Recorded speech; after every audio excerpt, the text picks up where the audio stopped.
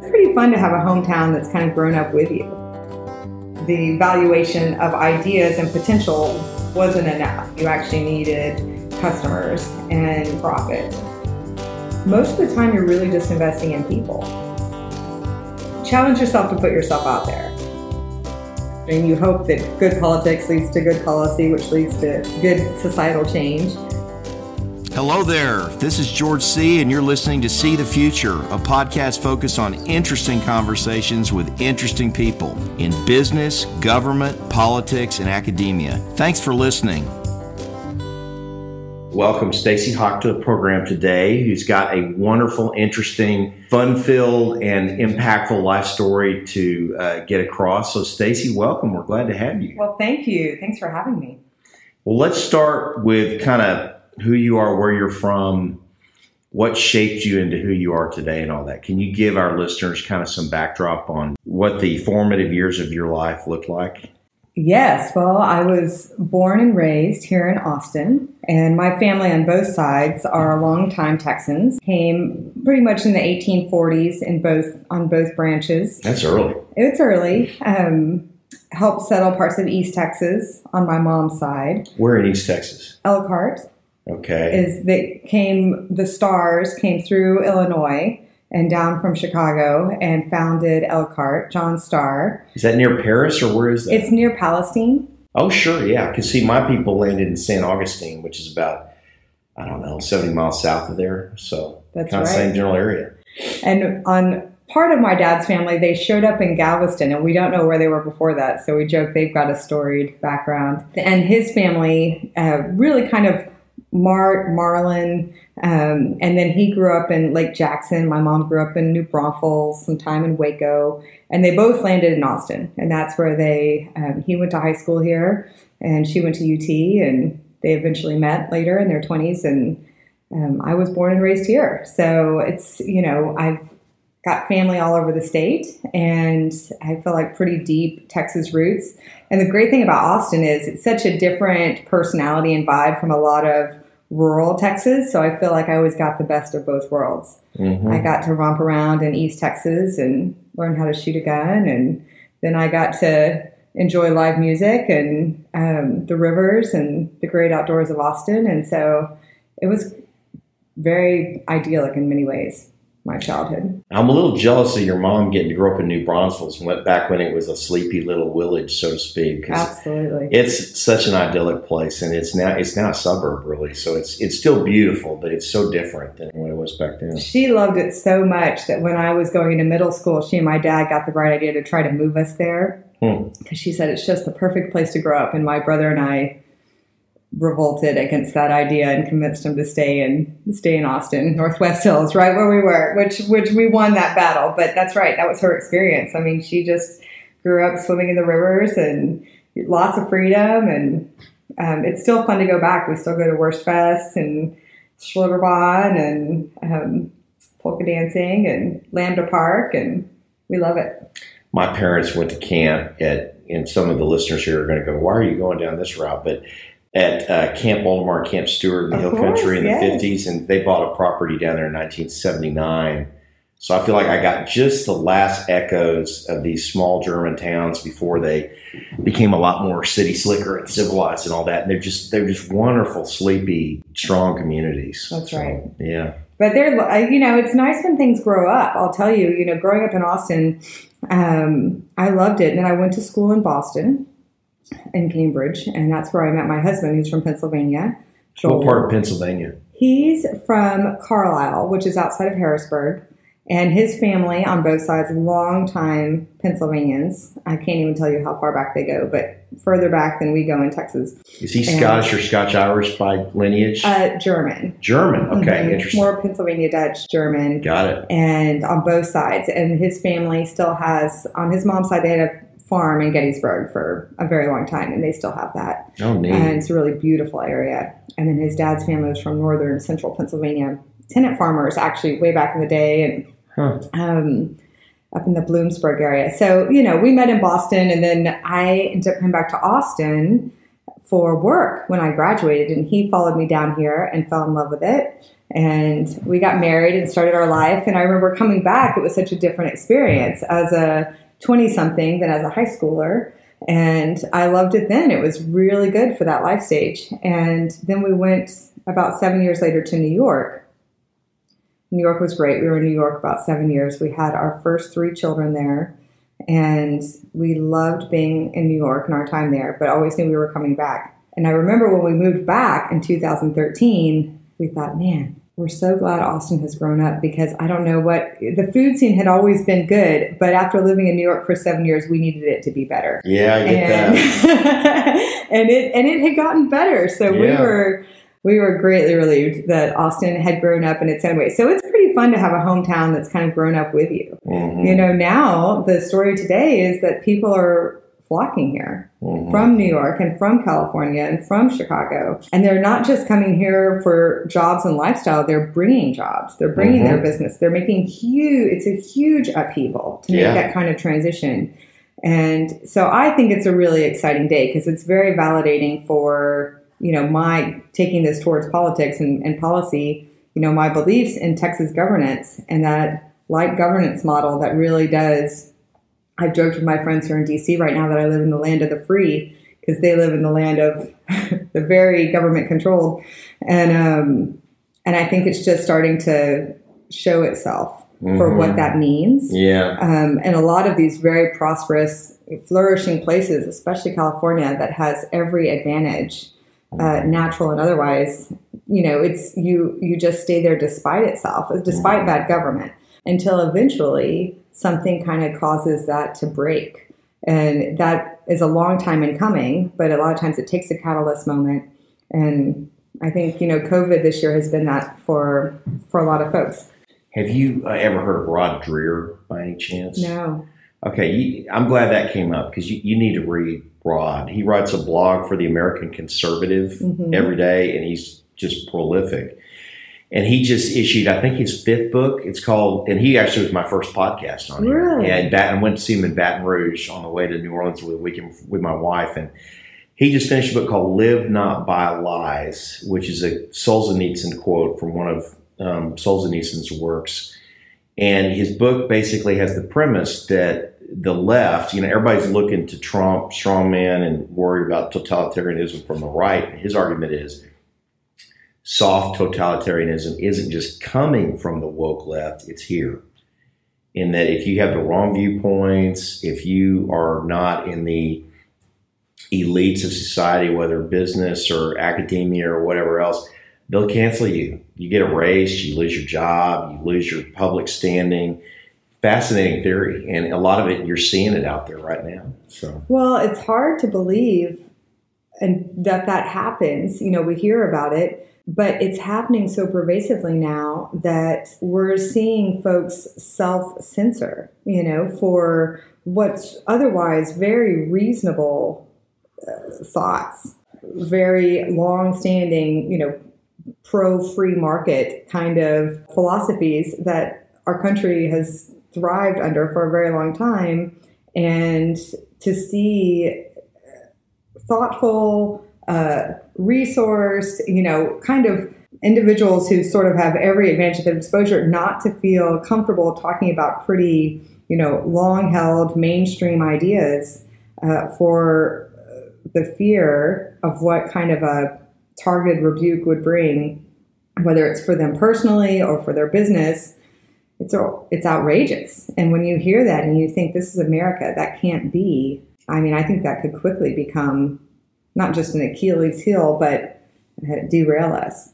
So I think he's right. I'm sure I'm biased, as we all are, but I'm much more concerned about the power that is in that and what we're seeing today versus something that would, you know, be some sort of far right control. I'm sure you followed all the polling leading up to the election, and that for the second election in a row, the Trafalgar Group was really the only group that just almost completely nailed it yet again.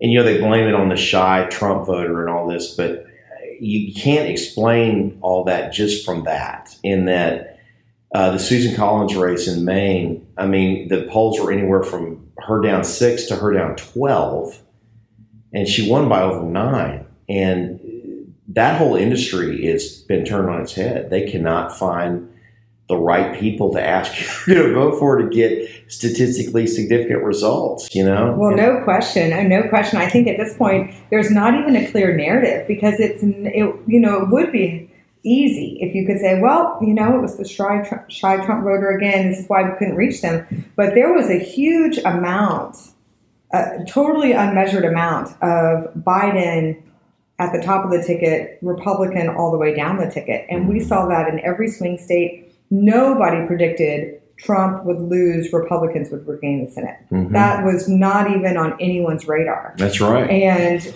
to see that happen in state after state after state, I mean, in Texas, Trump up by 6, Cornyn by 10, and then all the way down. Some folks would say it was really traditional Republican values that held everything up this time more than anything else. While there were certainly voters who turned out just because of Trump, with the passion for supporting the president, there were also a lot of voters who turned out rejecting what they were hearing from Trump, but supporting long-held limited government ideals. And I think also a clear rejection of divisive radical elements on either extreme, really. Absolutely. Because they were saying, hey, divided government looks really good right now. Absolutely. We'll give former Vice President Biden a chance to show he really means it when he says he's going to try to be a peacemaker and a unifier. We'll see. I'm suspicious, but it'll be fun spectator sport. Well, let's back up for a minute to your career, because I know you've had an interesting, fun career, and also you've had the multiple children, balancing with career. And you need to meet my wife at some point, because my wife, Gretchen, has 3 kids. We have 6 kids between us, and she's been technology investment banker and mom for years. So y'all would have a lot of war stories to sort through. Let's talk about your career. I would love that. So you mentioned you like to have a lot going, and I'm of that ilk myself. So my undergrad is in computer science, electrical engineering, with some concentrations in econ and math. And I started off in the software industry. So enterprise software at the late 90s, early 2000s. How exciting. It was an exciting time. Yeah. And a lot of opportunity. And there was really a talent war. I kind of got pulled into that at the end of the 90s. And that was amazing. Not just because of the wild, fun ride it was, but because of the opportunity it afforded. So I did get great mentoring right out of the gate. I got really good career opportunities right out of the gate. And I continued along that path for, I would say, kind of the first phase of my career, enterprise software. And ended up at IBM kind of after the dot-com burst and got my MBA at the University of Texas. And then we went to New York, and I was on a pretty traditional but like accelerated path at IBM. I was in a grooming program, and so they wanted me in New York, and I was running the software services business for the Wall Street territory, which meant all my clients were the big banks and insurance companies. So, I was full steam ahead on that. And we went to New York, both for my career and for my husband. He's one of those that when he was a young person, he knew he wanted to be a software developer. Mm-hmm. And he's always loved programming. He was top of our class at MIT for that, and has always just wanted to write code and likes to solve hard problems, likes to work with smart people. Went to join some of our friends who were doing a hedge fund. They were doing quantitative trading in New York. Neat. So when we left Austin, the big impetus was for he to go join them and for them to make a real go of that. And they have had tremendous success with that. So not too long into it, we were expecting maybe a couple of years. We were in New York a couple of years, and we were having our first son. And I stopped working at that time because at that point, what I was making, I joke, there was a time when I made more money than Joel. But what I was making didn't, it didn't make sense anymore compared to what he was. And so It was a pivot. Tough calls, though. All these calls are tough. I had always intended to go back to work after having kids. And so that was interesting to realize how much of my sort of self-worth or identity I found in my career success. But I was obviously also very motivated by the income. And so that was a part of it. So when you took that off of it and I evaluated how best I wanted to use my time, that didn't muster to the top anymore. And so, but it wasn't long into having children. I mean, Gideon may have been 4 months old when, Joel would come home from work and I'd want to hear about his day. And I'd want to say like, oh, have you considered this or that? And give him all sorts of advice or tips. And he was like, you're going to have to get your own thing. Because it cannot be that you're helping me out with my thing. It was like, got it. You're overwhelming me. Find something to do. So, I took on our personal investing.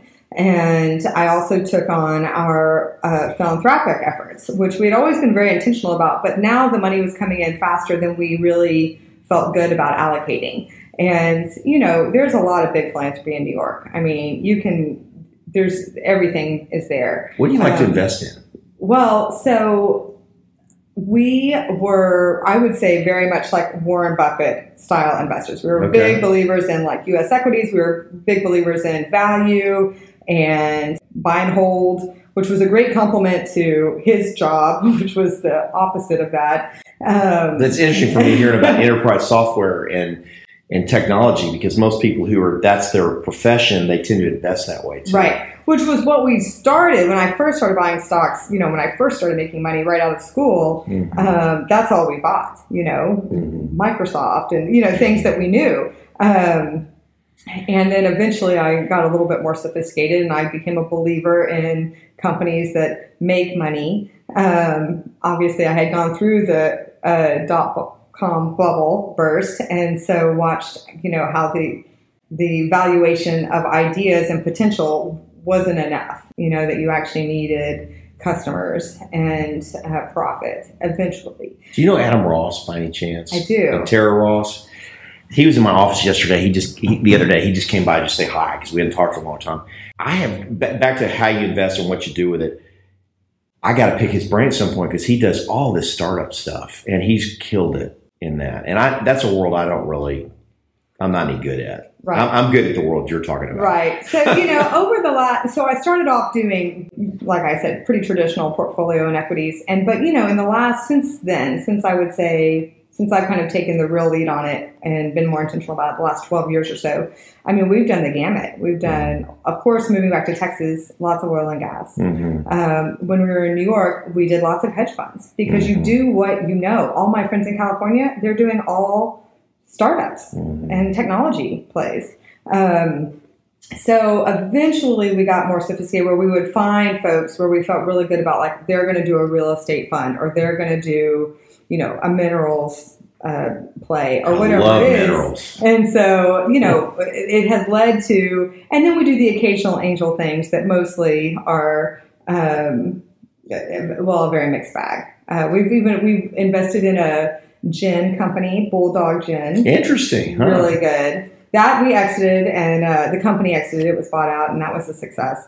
But it's a whole mix. We friends things. It's fun to watch people over time. I mean, I think with anything, whether it's you're investing or you're doing like philanthropy, most of the time you're really just investing in people. And so to watch people and how they, after a while you start to find what you're comfortable with. So one of the things that, there's a group I've been watching for a while, and I've not invested with them yet, but I was just telling Joel how I want to, because I've been on their list because, we have some personal relationship tie there. And I've watched how they're evaluating these small businesses that they buy that are operational. And a lot of times they're family owned and someone's ready to exit and they're ready to retire and they don't have someone to pass it on to, or it might be strategic, and it could be anything. It could be landscaping or a concrete company or, lots of different things. But just to see how they're evaluating these businesses, I trust them. I trust what they're looking at right now. And that's totally something I would never do on my own. But I know people who do that small and large, and that's another market that I feel like we don't have easy access to invest in that. So when you find someone who you think's good at evaluating businesses and bringing something to the table that's not a big private equity play, but is like a smaller piece and more relational, that's exciting. Mm-hmm. So it's a gamut. It's a wide gamut. It is. It's interesting. It's fun to hear you talk about some of these things too, because anyone who, whether they have a balanced portfolio or where they have specific tilts towards value or growth, depending on their perspective, that the math right now is clear that value is the most undervalued vis-a-vis growth in history. It's even worse than 2000. So whether that gap reverses the mean and closes or not, I mean, every piece of financial academia would say it's reversing the mean is like gravity. It's going to happen at some point, but it hadn't yet. It's been a long, long stretch of growth beating value. You talk about hedge funds too, and I every year took a trip around the world to go look at hedge funds all over the world, in Australia, Japan, Singapore, Hong Kong, Zurich, London, as well as all the domestic cities. Wow. And we did, I don't know, several $100 million of hedge fund investing over like 12 years. And finally, after about 10 years of our clients going, we don't understand this and we don't like it. And after taxes and fees, isn't this pretty so-so on returns? And we finally kind of moved on from the space and did a lot more private equity. So you change over time, and your husband is definitely in the best part of the hedge fund business. Paul Singer's become a friend in New York too with Elliott, and that's a great business. It is a great business. It's gotten a lot more competitive. It just wasn't as, people were just kind of figuring it out when they got started. And so I think they're really proud they've been able to continue to up their game. Yeah. Because it's extremely competitive. Right. That's rare. I mean, the life cycle of a lot of these firms is very short, as you know better than I do. So let's talk about philanthropy a little bit. I don't know if you've heard of Bob Buford, or have you heard of a book called Halftime that he wrote? Basically, he was a YPO guy, and he had a cable company. He started in East Texas, and he sold it to one of the big cable firms and made a bunch of money. And his book is basically the premise of, you run like the devil's behind you until you're 50, and then all of a sudden you hit the brakes, you have your big liquidity event, and then you start doing philanthropy. Right. And I was kind of like, okay, that didn't make any sense to me, because, you are who you are. And if you like giving money away, and if you have causes you believe in that you want to support, you want to do it throughout your life, and most really aggressive people, if all they're focused on is money generation and themselves for their first 50 years, not many of them are going to flip and turn into big philanthropists in the latter half. So y'all got started early. What motivated you to start early and give back? Well, a couple things. I mean, at the heart of it all is our faith. And one of the very first Bible studies we did, if you can call it that, when we got married, was this financial study that talked about what does the Bible say about money and what does God say about money. And it was great because it covered a lot of things. It wasn't just basics of personal finance, but it was also work and honesty and children and a lot of really major tenets to building a life together. So it was a wonderful first thing to do together as a young married couple. And it helped us have a lot of conversations and come to kind of an understanding of what we cared about. So part of that was giving. And we started exercising kind of a basic tithe habit, right out of the gate. And so as things progressed, that was already very natural. But, when your income's more modest and all those things, I mean, you're going to support your church, you're going to support some local entities, which we did, that we had different ties to. It was all human services kinds of things. And that was something we were really comfortable with. But it was absolutely a meaningful part of our lives in our 20s. And so when we went to New York, we did research to figure out who do we want to support here. We were going to continue to support groups back in Austin, but we wanted to engage in New York. We were looking around for, okay, who does, what's the Bowery Mission, for example, is one example that does, homeless, residential services, largest soup kitchen, etc. And so we were evaluating these different groups that were similar to some folks we had supported here and started to support them. So it became really natural. what happened when all of a sudden the income kind of hockey sticked, we discovered, right off the gate, people were like, well, you're going to probably want to create a foundation. And we looked into it and just decided, unless you really want to be operational, we didn't think it made sense for us anymore now that they've created donor advised funds. Right. So we just opened a donor advised fund. And which firm? Fidelity. Fidelity. Okay. So you didn't do it through like National Christian Foundation, like just through Fidelity. Just through Fidelity. And Fidelity Services, it's the one thing we do with them. But I will say their donor advised fund is amazing. It has... We have considered working with some other pretty good like private wealth groups, and their services aren't what Fidelity's are. It's so easy for me to go online and make grant requests. And I mean, it's just, I can do it on my phone in a minute. And they can find anybody and they'll research anybody, and it's just so easy. And so it's been, and you can invest in anything. You don't just have to invest in some sort of, Fidelity kind of offerings. It was like literally we can invest in anything. Hey, so. I'll tell you a funny story. I had a good friend of mine I grew up with who, just a wonderful guy. He's different than me politically, but he went to Tufts and he met his wife, who's just lovely at Tufts. She's from Galveston. And he was saying the other day that his wife's roommate in college was Abby Johnson. Wow. And they said that she's just the most down-to-earth, nice, low-key, humble person you could ever Oh my goodness. They're just lovely people. And of course that business is ridiculous. It's been so successful. So It says a lot about their family that they still, that's who they are. Well, it was the greatest thing because what we could do was just put everything into this fund that we could maintain the same habit of knowing we wanted to give a certain proportion of our income away without feeling the pressure of having to allocate it right away. And so that was a wonderful vehicle. And, I think that many of our friends who had also kind of started to make more wealth than they ever had before in New York, I mean, I don't want this to sound boastful, but they did tell us that we were a go-to for them to understand how to start engaging in philanthropy. Oh, how fun is that? And so even though it was nice so, compliment. it was so honoring. And it wasn't that we had any expertise other than just that we had been doing it at some level and we were a little more intentional about it. And then, occasionally, New York's great about events. It's so easy to invite people, buy a table to something and they could hear about what they do and kind of have fun with it. And lots of different kinds of events, not just stodgy tables. I was really proud to be able to kind of offer that or share that with our crowd. And I do think I have a lot of friends who are extremely focused on their business and wealth generation, and they, focusing on the philanthropic piece is not, top of mind for them right now.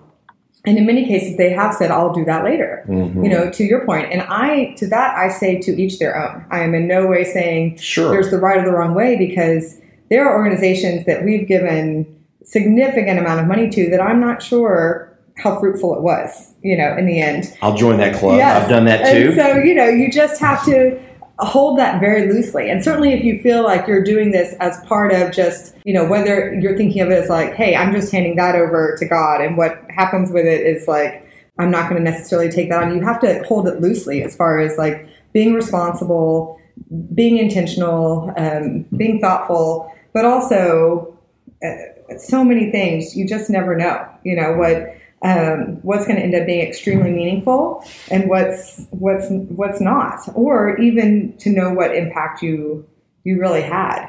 So I feel like I've learned a lot, but I don't think there's any right way or wrong way. I think that challenge yourself to put yourself out there. And, but other than that, and think about, what does that mean to you and how do you want to engage? And it almost always is, that old adage, you get back more than you give. I think it's so, it's what a fortunate and easy position to be in, to be able to, be the person who's writing a check. That's the easiest piece of the whole puzzle, which leads me to the next stage, which was moving back. So kind of got really involved in philanthropy, really enjoyed that. Served on a bunch of boards, great outlet for me, business outlet, with these really high functioning nonprofits, in some cases really large ones, in some cases small, international, domestic, all sorts of different things.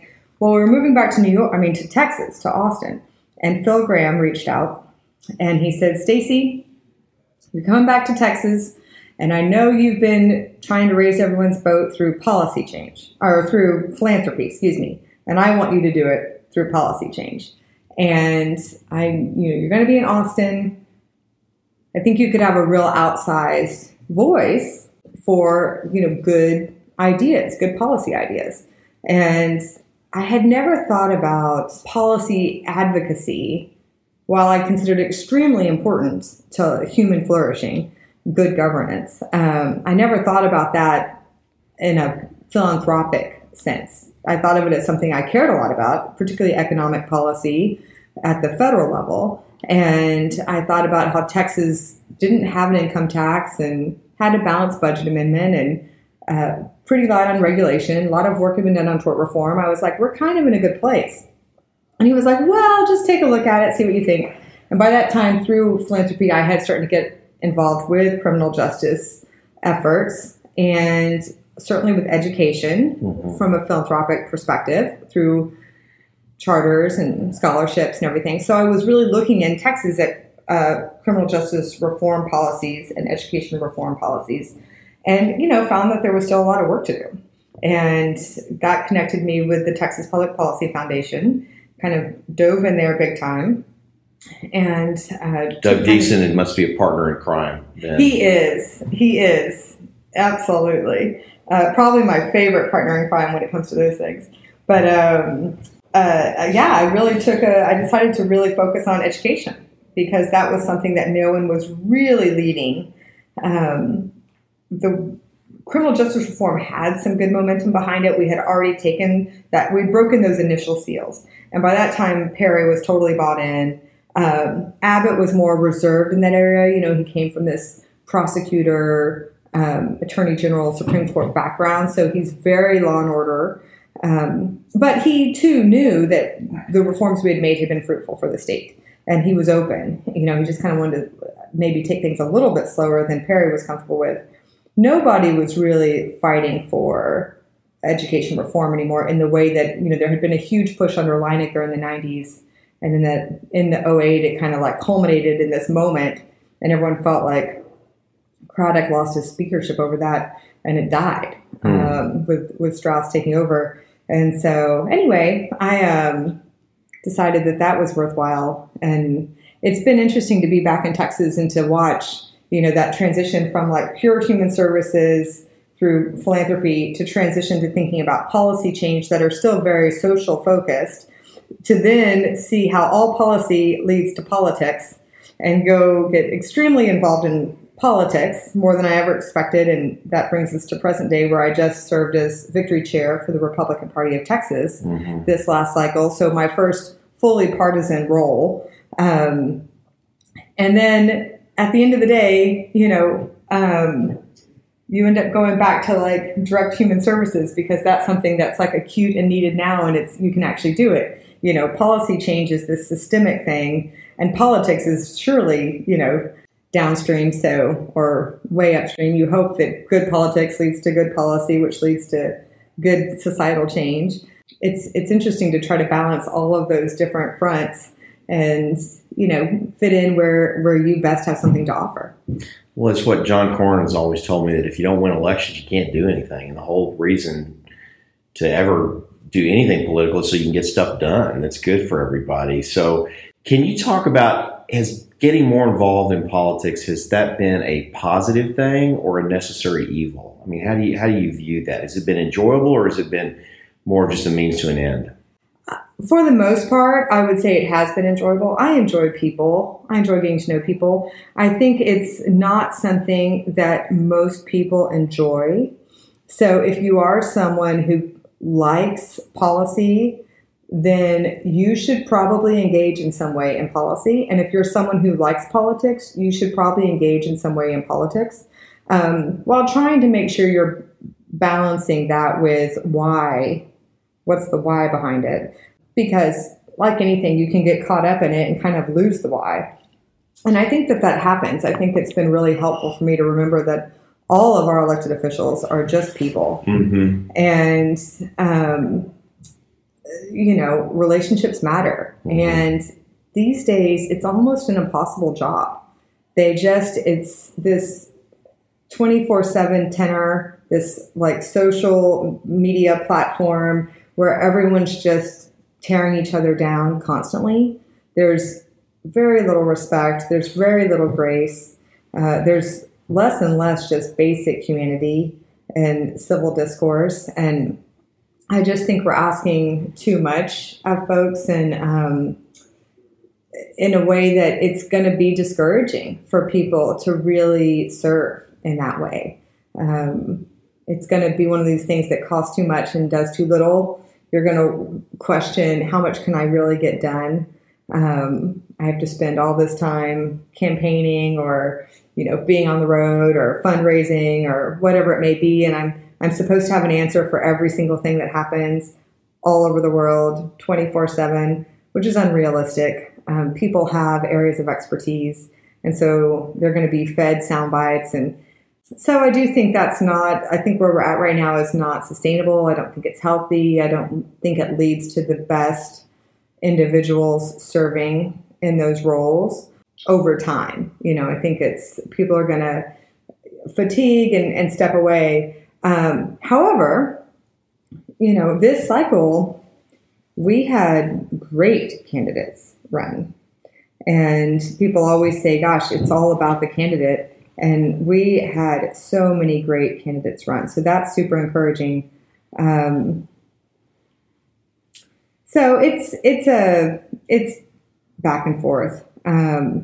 I do think you're right, though, when you said it all comes down to having folks in that decision maker role, because you can do all the party politics you want, or all the things around it. But at the end of the day, there is an individual who is going to vote and represent us, or they're going to have an executive role, or whatever their elected role may be. And it's having the right people in those decision maker roles that really does make a huge difference. Well, you're too modest to say this, but you've got to be feeling super great about what just happened, because outside of losing a couple of key congressional races, Genevieve Collins and Wesley Hunt, I mean, in Texas at least, Republicans kind of ran the table on everything else. They didn't lose any ground in the Texas House. They only lost one seat in the Texas Senate. They picked up a bunch of congressional seats, and Cornyn won going away, and the president won by an outside the margin of error margin too. So, I mean, it just was slam dunk all the way through. So your efforts really, really paid off. It was amazing. Sometimes you feel like things really go your way, and that's what happened here. But I think Texas Victory played a truly a meaningful role. We were the statewide ground game, and we were the field effort. And it kept being modified because of COVID-19. And so, we kept trying to think, okay, can we door knock? Can we do events? Okay, we're not going to do events, but we're going to door knock, and this is how we'll be respectful. Okay, we can still phone call. We can still send text. We can still, voter ID. We can still be persuasive. And then we can, get out the vote. And so it all started a year ago, really with a pretty good registration effort, that larger volunteer registration effort than the party had done in a very, very long time. It had been forever. And then that rolled straight into what, after the primary was the victory effort, as far as identifying folks, what they cared about, and then talking to them about those ideas and making the case for Republican governance, continued Republican governance in Texas, and then getting them to go vote. And so for a long time, we were knocking on people's doors and getting great response when the Democratic Party was not at all. And I still believe, and we were focusing on the target swing areas. We weren't, there's a lot, people talk about, thank goodness for rural Texas, and it drives up, Cornyn's numbers and other statewide official numbers. But we were very, very focused on the Texas House and the congressional delegation, and making sure that we didn't lose control of the Texas House and that we didn't lose our congressional seats. The money was pouring in. I mean, the Democratic congressional committee opened an office in Texas in April of 19, in Austin, actually. And, they raised a ton of money saying, this is going to be a huge part of our effort. And that continued all the way through. I mean, people thought Biden had a chance. And certainly at the Texas House, even in the last 2 months, $60 million came straight into Texas House races. That's crazy. We were outspent 2, 3, 4x as some of these races. They were 7-figure races, which is unusual for our little house seats. It's totally insane. Yeah. So yes, I will tell you, the day after the election, I was on a high. The fact that at the end of the day, they didn't gain one seat, much less take over the House. They didn't gain one congressional seat. We held on to every seat. I thought Tony Gonzalez was going to be close. Chip Roy was going to be close. Beth Devine was going to be close. We were disappointed. We lost our challengers. I mean, Wesley and Genevieve were great candidates. But man, the fact that we didn't lose a single congressional seat, that's huge. Unbelievable. Yeah. Cornyn by 10 was huge. To watch that vote in the Valley, just very much pushing away from a pretty far left narrative. Yeah. And really for a secure border, for jobs. It was so exciting to see. I was on high. I don't know how you feel about this either, but I really think that we got super lazy and smug in this state for a while. And I think you have to lay it a little bit at the door of the leadership of the state, because they're the ones who are the watchmen on the wall, keeping us from invasion, so to speak. So it's very encouraging to me to see the voter registration effort and the get out the vote effort being so effective and so well done this year. And I think we need to do it 4 more cycles. I think if we're going to keep Texas red with all these people coming to us and keep our philosophy sound and all that, we got to go find about another 1 million Republican voters and get them registered to where we maintain some spacing. That's right. And it's not just registering new folks, but it's also making the case to folks who traditionally may have voted blue and are deciding that they're maybe better represented, by Republican governance, especially in Texas. And so I do think we have a real opportunity that we haven't had.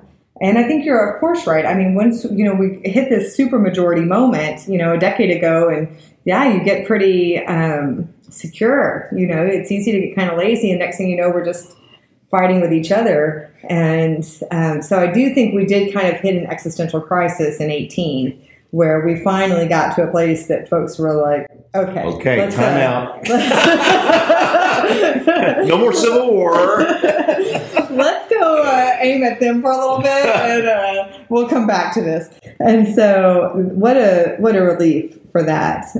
But it served us well, and there's a lot that we should be doing in a more unified way here in Texas. So I think we're hopefully just breaking the seal on what's possible. So I could do this for hours, but we're kind of running out of time. So I thought I would close by asking, what's next? What's the BHAG, so to speak, for you coming up? Well, that is a good question. I've had that asked a few times. And right now, what's next is holiday planning, and we're developing a ranch and kind of just finishing that up. So I'm getting to do all the interiors, which is super fun. And, where is it? It's on the Llano River between Llano and Mason. And we're really enjoying that project a lot. I bet you are. We hardly talked about them, but we have these 4 young boys.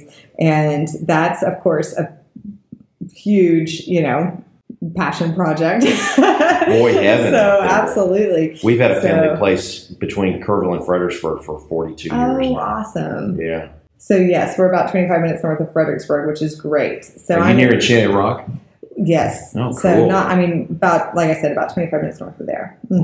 So we love Enchanted Rock. So I'm excited to be able to go just, set up base out there, for a week or so at a time and explore the area. And but we are already loving being out there regularly. We're probably going out this weekend, and we'll be out there after the holidays. So to answer your question, I don't know. You always need these moments after these big pushes to kind of just rest and think about that. And that's the exciting thing about all these different, the world of possibility right now. I'm so bullish on America and Texas.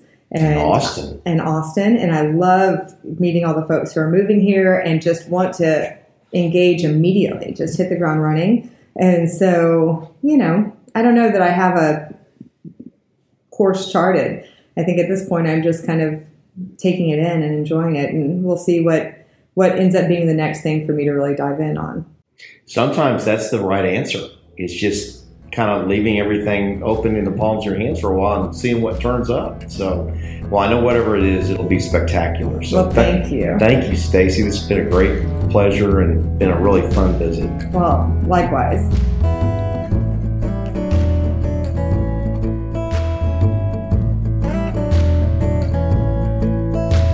Thanks for listening to See the Future. This is George C., and I'll hope you join us for our future conversations.